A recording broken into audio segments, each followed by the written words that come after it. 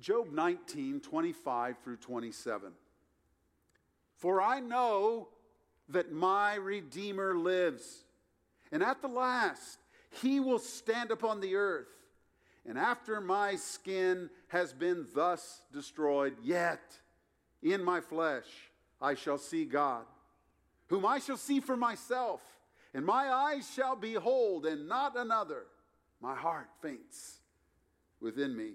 Hear the word of the Lord.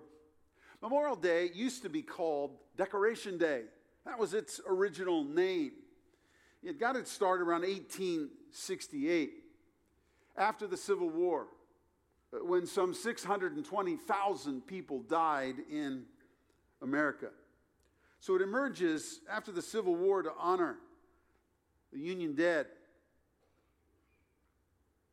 Decoration Day. I used to hear it more often than I hear it now. There's a family gone from us this morning out of a promise to the patriarch's mother that he would attend to their graves, and so they went off to another state to care for those matters this weekend. Maybe on this Memorial Day weekend you've been up in the cemetery and you have visited the grave of a loved one. You might even come in with a heavy heart this morning.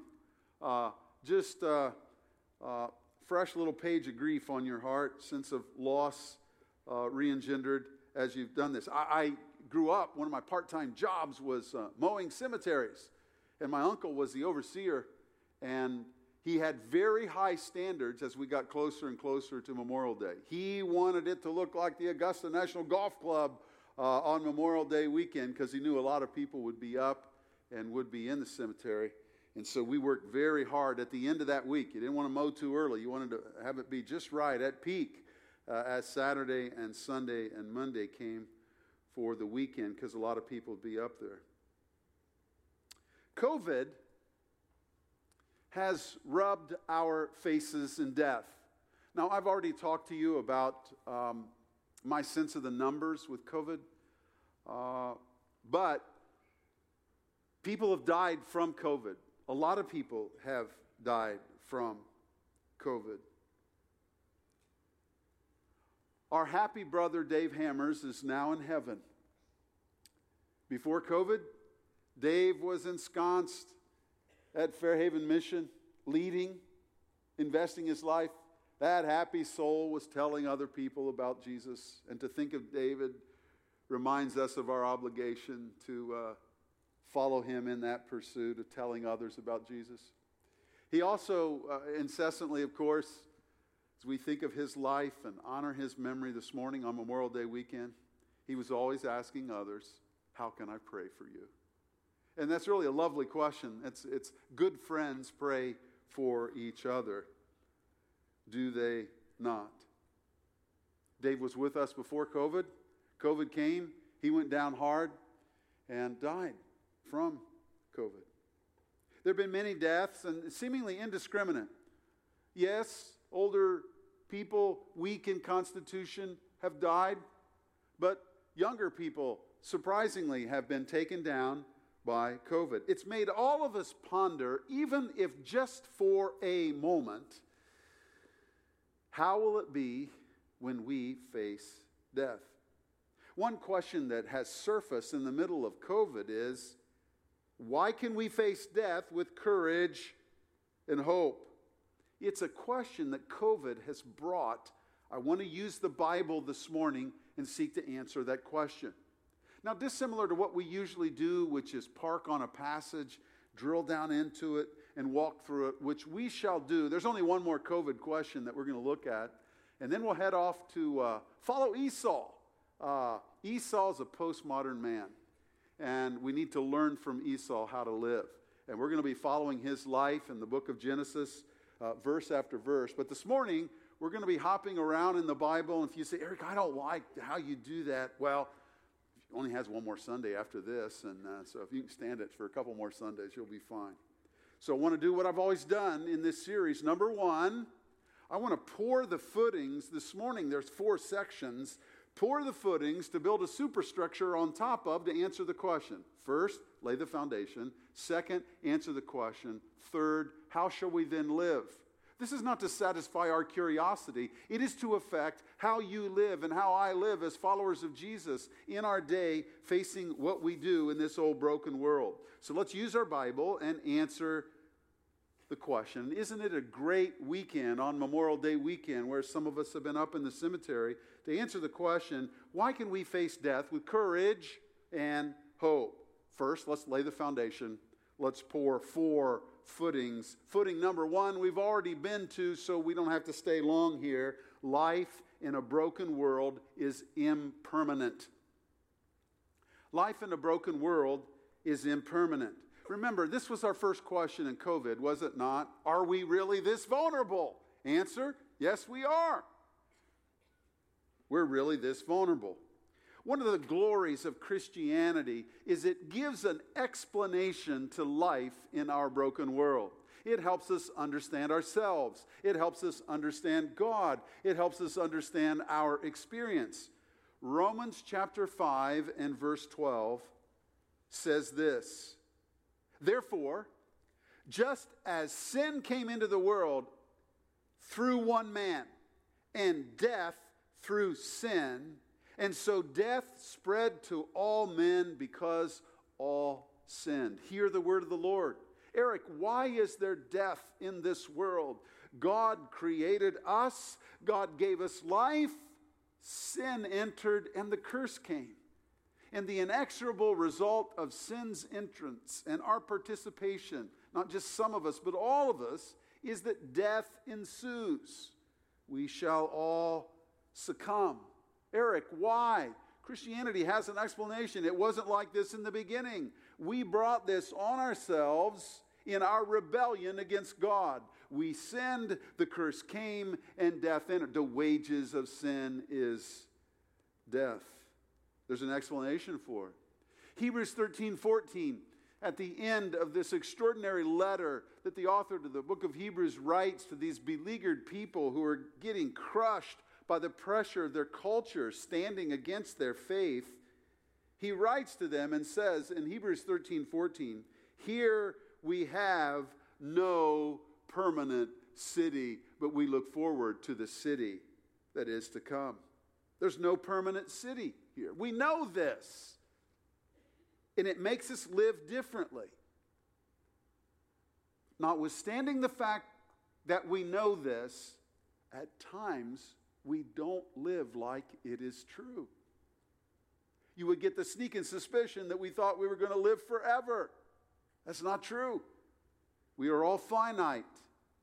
We are all mortal. Everyone dies. Moses says in Psalm 90 verse 12, so teach us to number our days that we may apply our heart to wisdom. Second pouring, and the first pouring goes with the second pouring of this footer. Death is not the end of our existence. According to the Bible, death is not the end of our existence. Come back with me to Job 19. Job, an early contemporary of Abraham, one of the biblical patriarchs, he affirms in Job 19, 25 through 27, what I read at the top of the message. He affirms that there is life evermore for the believer, and he will stand though his flesh has, indelicately said, rotted. He will stand fully constituted in a body, what Paul would later say, likened to his glorious body. In his hour, believers in Jesus, mortality will be swallowed up in immortality, and we shall live seeing our Lord and be with him forever. At Vad Yashem, I'm sure some of you have been there in Jerusalem, the Holocaust Museum, and it's quite a place. But there's one exhibit that really struck me, and it's an exhibit that has a quote from Anne Frank, of course, a young lady killed in the death camps, a young Jewish girl. And she wrote, rather cryptically, I know I am going to die, but I want to live again. And there's not any one of us here this morning that doesn't understand the sentiment that she put down on a piece of paper before she was killed in the death camp. A yearning to live again. That's why Jesus' bold declaration at Lazarus' tomb sticks out so in an age of impermanence where everyone dies. What did Jesus say when he sat with Mary and Martha at the tomb of his good friend Lazarus? Why, he said this. John 11:25. Many of you have memorized it. I am the resurrection and the life. Whoever believes in me, though he die, yet shall he live. And everyone who lives and believes in me shall never die. Do you believe this? Jesus asked Mary and Martha, and I ask you this morning. Jesus argued that in laying hold of him, we are laying hold of life. In believing in him and in trusting him, we lay hold of eternal life. God himself embodied in human form in Jesus Christ. And Jesus offers eternal life to everyone who would believe in him. Note the stress that Jesus offers at Lazarus' tomb is about sustained existence. Death doesn't interrupt that. That was Jesus' point right at the tomb of Lazarus. You say, well, Eric, did he add any postscript there? Yeah, he did. He said, let's take the stone off, and Lazarus walks out, adding a powerful postscript to his declaration that I am the resurrection and the life. Jesus, put up or shut up, take the rock off. Lazarus, come forth. And when Lazarus walked out, everyone understood the words that he had just articulated in a way that before they had not understood. And this actually, unknown to them, was a dress rehearsal for his own resurrection that would take place. Now, notice, it's fascinating turns of phrases. Whoever believes in me, though he die, yet shall he live. Life, existence after death. And everyone who lives and believes in me shall never die. Wait a minute. Jesus said never die. Listen, people who believed in Jesus have been dying for the last 2,000 years. What on earth does that mean? He is arguing that death is merely and solely for the believer in Jesus a transition to an existence that is sustained after death.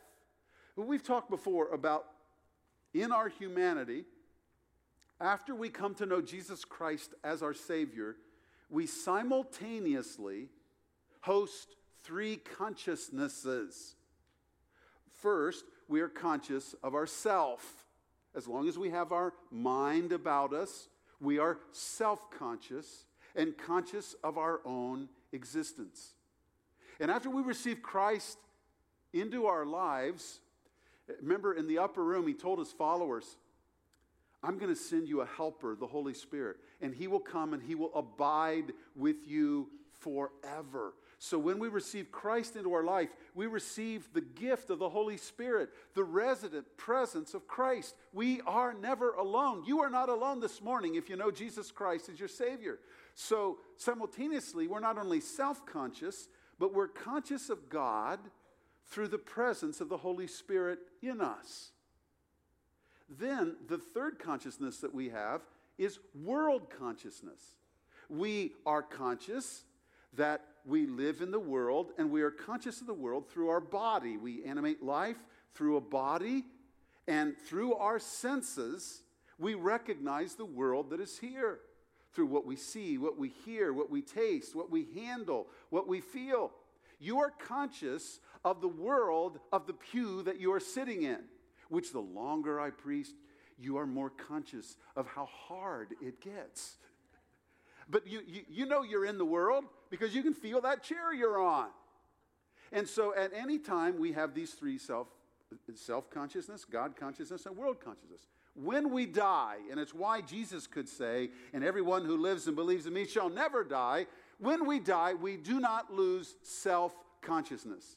Now I realize when people get in the throes of death, they lose their wits about them, and how we've chosen to have people die in Western culture now is, and I appreciate the work of hospice, throttle people with pain medication and make sure that they don't feel anything and they stop breathing and go into eternity. That's in a lot of cases how it happens. But we don't lose self-consciousness as long as we have our wits about us.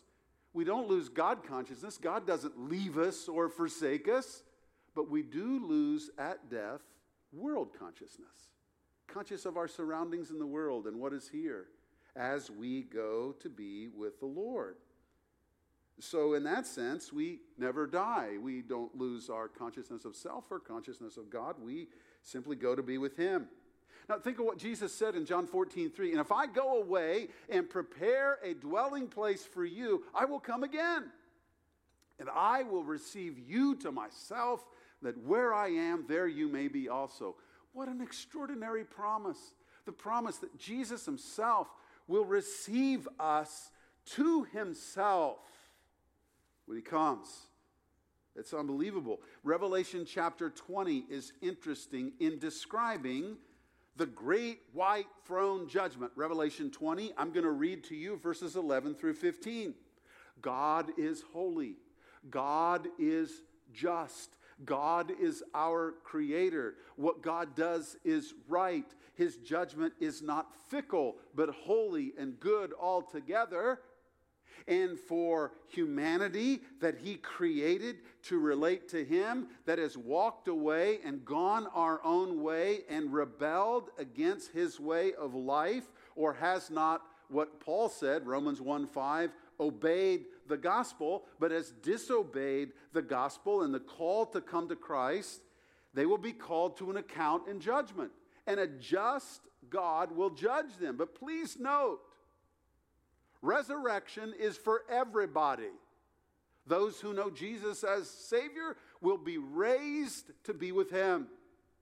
Those who have wanted nothing to do with God will be raised to be separated from God and be given the very thing that we were on a quest on to have all of our life, and that is, I want nothing to do with God. That kind of existence is what the Bible calls hell. Then I saw a great white throne and Him who was seated on it. Revelation 20:11. From His presence, earth and sky fled away, and no place was found for them. And I saw the dead, small and great, standing before the throne, and the books were open. Then another book was opened, which is the book of life. And the dead were judged by what was written in the books, according to what they had done. And the sea gave up the dead who were in it. Death and Hades gave up the dead who were in them, and they were judged, each of them according to what they had done. Then death and Hades were thrown into the lake of fire. This is the second death, the lake of fire. And if anyone's name was not found written in the book of life, he was thrown in the lake of fire. Hear the word of the Lord. Now God does not desire for any man to perish, but for all men to come to repentance. That's what Peter said. And if you're here this morning and you are apart from a relationship with God through Jesus Christ, has God brought you here on Memorial Day weekend? What a Memorial weekend it would be if in 2021 it was the very weekend God chose to open your heart to believe in Jesus and to come to be a part of His family. Whosoever will may come. God has made a way for you to be forgiven, for me to be forgiven. There's this barrier that we've created with our sin. All we like sheep have gone astray. We've all gone our own way. But God laid on Him the iniquity of us all. And on Good Friday, God resolved that in Jesus Christ. And then on that first Easter morning, He was raised from the dead, proving that He was who He said He was, and He could deliver on eternal life. And we could live with this life and live with this hope. Have you received Christ as your Savior? Would you like this morning to spend some time with someone as our service closes before you go home to hear more about what it means to begin a relationship with Jesus Christ? I urge you, be reconciled to God. It's not rocket science. John 6:47, Jesus said, whoever believes has eternal life. It's all about relying. It's one of our 4 R's. We rely on Jesus. We're not relying. We're not depending. We're not trusting in our own self-righteousness to be found acceptable. God, here's my resume. Boy, I was really a good dude in life. but we hand God the only thing that we have, and that's our sin. And He gives us what we could not have apart from His grace, salvation in Jesus Christ, forgiveness through His death. So come to rely on Jesus this morning. I urge you to be reconciled to Him. Now, the third pouring is this: a believer's death is release from the curse and our transition to the presence of God. There's an oft-repeated phrase in the book of Genesis about death. And the Hebrews, the Jewish people, began to look at death as something not gross, worst thing that could happen, but as actually release from the awful curse that was brought by sin. There's one phrase, it's in several places, Genesis 25:8. It is said of Abraham and his death, it is described like this. Listen for the phrase, gathered to the fathers. Abraham breathed his last, Genesis 25:8. Abraham breathed his last and died in a good old age, an old man and full of years, and was gathered to his people. It was a metaphor that actually had a literal meaning, but also spoke of the end, not as some terminal point, but as release from the curse. Let me talk about its literal meaning. Families that had enough means would hewn out a tomb from the rock. You remember Joseph of Arimathea gave up his tomb for the mortal remains of Jesus. But it was just needed him for a couple days, huh? And then the tomb was empty. But they would have a family tomb, and so when a loved one would die, they would take him to the tomb, seal it up, they would wrap the body, and put spices in there that was to mitigate the smell of, this is a little indelicate, rotting flesh over time. And so they wrapped them up. Well, over time, their flesh would rot off, and all that was left was the bones. And so they had a box there. It was called an ossuary box, and it was the bones of the forefathers who had died previously. They just gathered them up and threw them in the box. You know, there's great-great-granddad and great-great-granddad and great-granddad and granddad, and now Dad's flesh is rotted, and so we'll take the bones. And they gathered the bones, and they put them in the ossuary box. And this was called gathering to their fathers. They put them there together, awaiting the day of resurrection.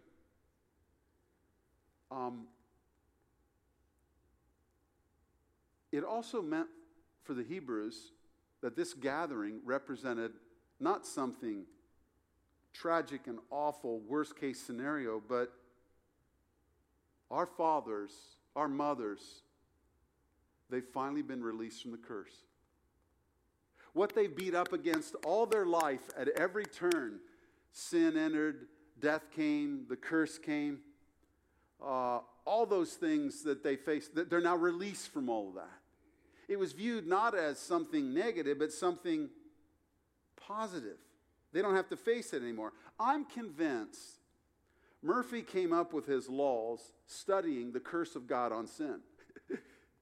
Because isn't it true that all the annoying, frustrating things that seem to stand between us and what we're trying to accomplish and what we have to push back against in the curse in this old broken world, we all cry out inside, I wish it wasn't like this.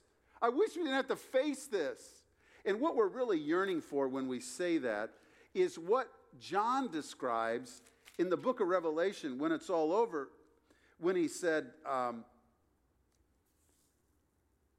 Revelation 21:4, he will wipe away every tear from their eyes, and death shall be no more, neither shall there be mourning, nor crying, nor pain anymore, for the former things have passed away. I don't know about you, but I think there are a number of people who are yearning for the former things to pass away. Mourning, crying, disease, struggle. We're headed to a fair land that's not going to be a part of. You say, Eric, what was all that healing stuff? What was all that about when Jesus was here? What that was about was, let me give you some idea of what it's going to be like when it's all over. And what it's going to be like is none of this is going to be involved.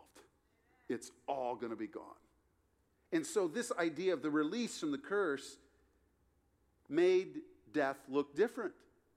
Now, let me say, we don't view death like that. And yet, it's the biblical lens through which to look at death. It's release from the curse. Therefore, it's not the gross worst thing ever to be experienced. It's like, hey, what is before us is my release from everything tragic in this old broken world. And there are a lot of tragic things. And some of you are facing tragedies right now. The fourth pour is the final one. When a believer in Jesus dies, we go right into the presence of God. This is 2 Corinthians 5:8. This is Paul saying, I'm torn betwixt and between, but I know to be absent from my body is to be present with the Lord. If you've ever been with a follower of Jesus Christ at the moment they died, there's something simultaneously tragic and sad, but glorious and wonderful to realize they have just taken their last breath, and they have now taken, as it were, their first breath in glory. They are with the Lord. To be absent from the body is to be present with the Lord. Then, remember Jesus talking to the thief on the cross. What did he tell him? He said, hey, remember me when you come in your kingdom. What did Jesus say? Today, Luke 23:43. Today you will be with me in paradise. It's quite extraordinary. There's no purgatory. There's no soul sleep. By the way, the biblical metaphor of death as sleep, the vocabulary, sleep, it's actually something that's really sweet, and it informs our understanding of death, because when you go to sleep, I realize there are exceptions, but in most every situation, what happens when you go to sleep? You wake up. You anticipate waking up. It's not the end. It's not the terminal point. Boom, that's it. You've come to the end of the line. No, it's a picture of sleep from which you wake up. Andy and I love Alistair Begg and the ministry at Parkside Church in Cleveland. If we get around in the neighborhood and we're off on a Sunday, we'll motor over there. And one Sunday we went to a service, and Alistair had just flown back the previous day from London, and he mentioned that his dad was very sick and wasn't doing well, and he'd taken a quick trip over there to be with his dad, and he'd come back. And he mentioned that in the message. And through the indulgence of others who have set me up through the years, I've gotten to know Alistair a little bit. We were having lunch, and it was after that, and that was the last word I had on his dad. And I said, hey, Alistair, I said, how's your dad doing? Oh, he said, Eric, he's better than he's ever been. And I go, oh, that's great. Alistair, what happened? He said, he died. And it was jarring to me. And I thought, oh, my, what? He died. But for the believer in Jesus, cannot it be said with those words with full-throated, robust meaning? That is when we'll be better than we've ever been. I remember, and I don't know why we did this, years ago, I was serving at a church, and we interviewed a child. I remember him as about 10 years old, and he came in, but we interviewed him as a whole deacon body and all the pastoral staff. And, so he and his dad walk in there. He walked in and sat down, and finally one deacon said, hey, won't you tell us what you have to do to go to heaven? He said, you have to die. And we all realized how clearly he understood the gospel. Where for him, the only thing that stood in the way of he and heaven and the existence with our Lord was death. And so, what do you got to do to go to heaven? He said, well, you have to die. And it broke up a kind of a stodgy old meeting with this boy, and it turned out very well. Paul says in 2 Corinthians 4:6, he says this about death. The time of my, how you like this word, departure is at hand. Departure. Death for him was just a passage from one place to another. And it was to a very good place. And he looked forward to it. The time of my, here it is, departure is at hand. Now, that word was used in secular use in two different ways, and it makes its meaning all the more vivid: departure. It was used of a boat in the harbor when the captain would say, "All right, let's weigh the anchor." So they'd start taking the anchor up. And they'd take the anchor up because they were headed out, because it was time to pull up the anchor and depart. It was used of an army that set up a temporary camp, and the captain would come out and say, "All right, let's fold the camp, pack up, we're leaving. We're headed to where we are to be next and our objective." And so they would fold up the temporary home that they had. Dear ones in Christ, that's what we'll do. We'll fold the tent, and we will depart to be with the Lord. Peter uses a word that in English, in 2 Peter 1:15, the same English word shows up, departure. Peter said, I want to get this all straightened out before my departure. And he's speaking of his death, but it's a different word in the original. It's a cool word. It's a word from which we get our English word Exodus. In fact, if you take the Greek letters and you just give them English equivalent, it would spell out Exodus. And so Peter's saying, the time of my Exodus is here. Now, by the way, the story of the Exodus is a great story, because it was a story about leaving slavery and leaving bondage and headed for the promised land. That was what the Exodus meant. So Peter, writing to a group of beleaguered Jewish Christians, said, hey, we're getting ready for another Exodus. And we're going to leave, and we're going to head to that fair land. And that's how he views death. It's beautiful. By the way, many in the Christian church don't view death in this way, and it affects how they grieve. Here's what is said of the martyrs in Revelation 12:11. They loved not their lives unto death. I fear we love our lives so much and have wrapped our axle around everything here so deeply that grief is so tragically debilitating. And grief is terrible. I never faced great sadness till my dad died, and I didn't grieve well. I was ill-prepared for it, even though I watched him go down and knew it was going to happen. And it presented as insomnia and was just a mess for a while. Grief is hard, and if you're grieving, blessed are those who mourn, they shall be comforted. He's the God of all comfort and the Father of mercy. Grief is real and substantial. I'm not minimizing it, but we sorrow not as those who have no hope. Ours is good grief in that sense. Now, what's the answer to our question then? If we've laid the footings, what's the answer? Why can we face death with courage and hope? Because Jesus Christ's tomb is empty. First and foremost, we are followers of Jesus, and we are following one who faced death, resolved it for us, and was raised from the dead. Matthew 28:6, he's not here, for he is risen, just as he said. Colossians 1:18, I memorized this passage with a group in Scripture Memory Boot Camp this spring. Here's what is said of Jesus. He is the beginning, the firstborn from the dead, that in him all things might be preeminent. He's the firstborn from the dead. Now, the firstborn anticipates others born. And we will be, if we know Jesus Christ as our Savior, raised from the dead. Paul says in 1 Corinthians 15, that great chapter on the resurrection, 1 Corinthians 15:23, Christ is the first fruits. Then at his coming, those who belong to Christ, it's coming. Death is not the end. There's even a sarcastic, mocking tone in that passage that Sophie read. O death, where is your victory? It's taunting death because it's not the end.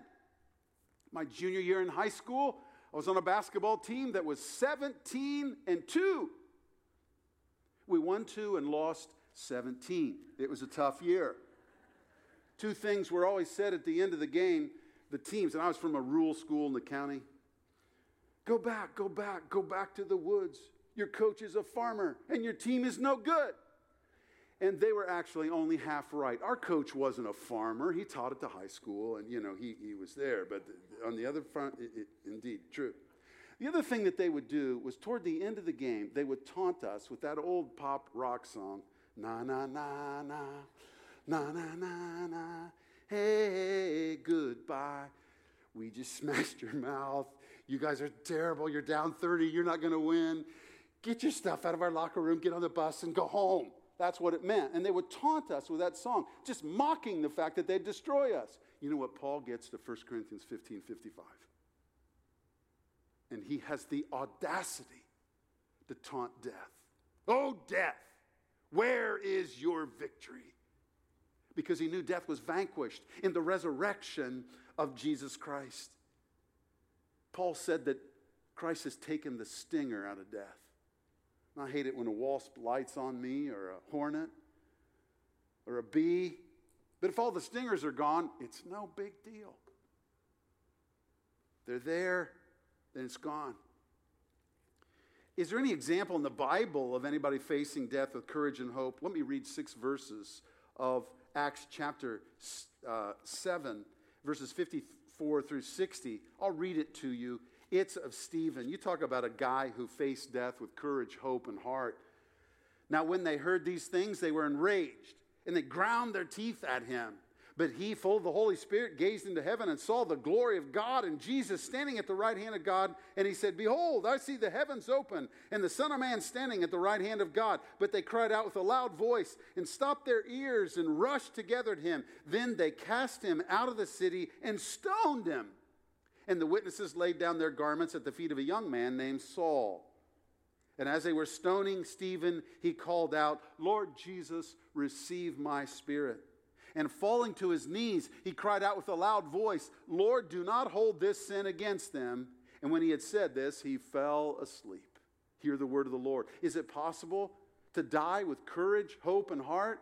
By the way, as Stephen is going down, these guys are pummeling him with rocks that would take his life.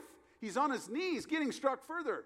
And what is he saying? Lord, let me offer up the best imprecatory prayer I've ever offered. I want you to take these guys out right now. I want the ground, just redo Korah right here and swallow up all these rock throwers right now. No, you know what he says? God, don't hold what they're doing against them. Wow. And he was so fixated on Jesus that it reshaped that experience. Did it not? Now, how should we then live? 3 things quickly. Number 1, we live and face death with hope and the expectation of unending life. John 6:47, he who believes has eternal life. I've learned so much from the people of God being next to them, watching their lives of faith. I've told you before about my friend Carl, a pastor of the church that I pastored previously. He got a bad diagnosis, and the disease took flight in his body, and I began to visit him. And I said, Carl, what's on your mind? What do you think of this whole thing? Not with any sense of machismo or bravado or I'm a big guy. Not with any pharisaical, let me say something real spiritual. He said, Eric, you know what? He said, all my life I've told people about the hope in Jesus. And he said, I'm excited. He said, I'm about to realize it. It's right before me. It's right here. A full assurance of hope. I'm about to see this one who loved me and gave himself for me. You know what death does? It puts its arm around us and it says, look, all that stuff you sang through the years at church, did you believe that stuff? When you would bear testimony of your trust in Jesus, your reliance upon Jesus? Was that real? Death calls our bluff. Are we play acting or are we standing on the eternal rock of Jesus Christ, our Lord? Secondly, we live and face death with comfort, knowing that death is not the end, nor the end of relating to our loved ones who know the Lord. 1 Thessalonians 4:17 talks about the coming of the Lord when we are gathered together. Here's the 2 operative words, with them. Who's the them? That's the believing dead. We will be with them. Death doesn't take us away from relating to those who know the Lord. We'll be with them. We'll see them. Eric, can you even know for sure if in your death you were going to go be with the Lord? Can anybody know for sure? If we were here to interview John the Apostle, John, is it possible to know for certain and have the full assurance of hope that when we die we'll go to be with the Lord? John, what's the answer to that? These things I have written to you who believe in the name of the Son of God in order that you may know that you have eternal life. 1 John 5:13. That's not something we have to guess with, have I been good enough? Have I done? No, Christ is a sufficient Savior whose offering was accepted by God. Now, followers of Jesus face life differently. We have a different perspective, and we grieve differently. It's real grief. We sorrow, but not as those who have no hope. Finally, we live and face death with courage through untethering all of our emotional fortunes from this life only. 1 Corinthians 15:19, if we have hope in this life only, TLO, this life only, we are of all men most to be pitied. Used to be a Schlitz beer commercial on TV. You only go around once in life, grab all the gusto you can get. By the way, if you read the book of Ecclesiastes, it says, life is hard, there are few joys in life. One of them is to fear God, enjoy your friends and family, obey Him, and drink deeply from each day. And we ought to drink deeply from each day. But it's not like the Epicureans were right, eat, drink, and be merry, for tomorrow we die. Let's have a party because we better, because this is all there is. This is not all there is. And Paul said, if this is all there is, our hope would be miserable. But many of us are so tethered to this that we grieve as if this was it. And biblical hope urges us to conclude this isn't it. There's more. You see, grief is unbearable and hard for those for whom this is all there is. David Brainerd, the colonial missionary to the Indians in New Jersey, that Jonathan Edwards published his biography after his death and made him famous. He would write about his tendency to be captured by this life only and say, oh, Lord, help me not. And here's his turn of phrase, lick the earth. And he uses a bit of an indelicate phrase when he says, Lord, deliver me from sucking from the breast of the below world and trying to eke out an existence. We have an eternal home. Here we have no permanent city. We're headed for immortality. There's a big dose in God's family, especially in America, notwithstanding church attendance and good song singing, of, boy, this is all there is. And so we are debilitated by grief. But we are people of the resurrection, and God is calling us to live like it. COVID has reminded us that people die. The empty tomb reminds us that we can have eternal hope. Let's live like it is true, because it is true. Heavenly Father, oh Lord, you know every heart here, and you know how this message comes to them. To the grieving, offer comfort in Jesus. To the lost without hope, open their heart to believe in Jesus. To the hurting and burdened, remind them that someday we'll be released from the curse. To the threatened and fearful, remind them that you are near, that you love them, and that the tomb is empty. Minister hope, Lord. There's something that sticks out about a person who lives with hope. And of all people on this globe who have an excuse for hope, it is followers of Jesus Christ. The firstborn from the dead.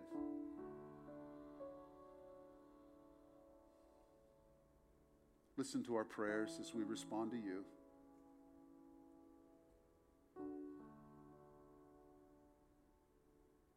Thank you that on this Memorial Day, though we all feel temporary, in Christ we've laid hold of something that's eternal, certain, and sure. And there is a thing in the New Testament called the full assurance of hope. Bring us to such a place. Reinvigorate us, I pray, Lord Jesus, this morning and today. Thank you.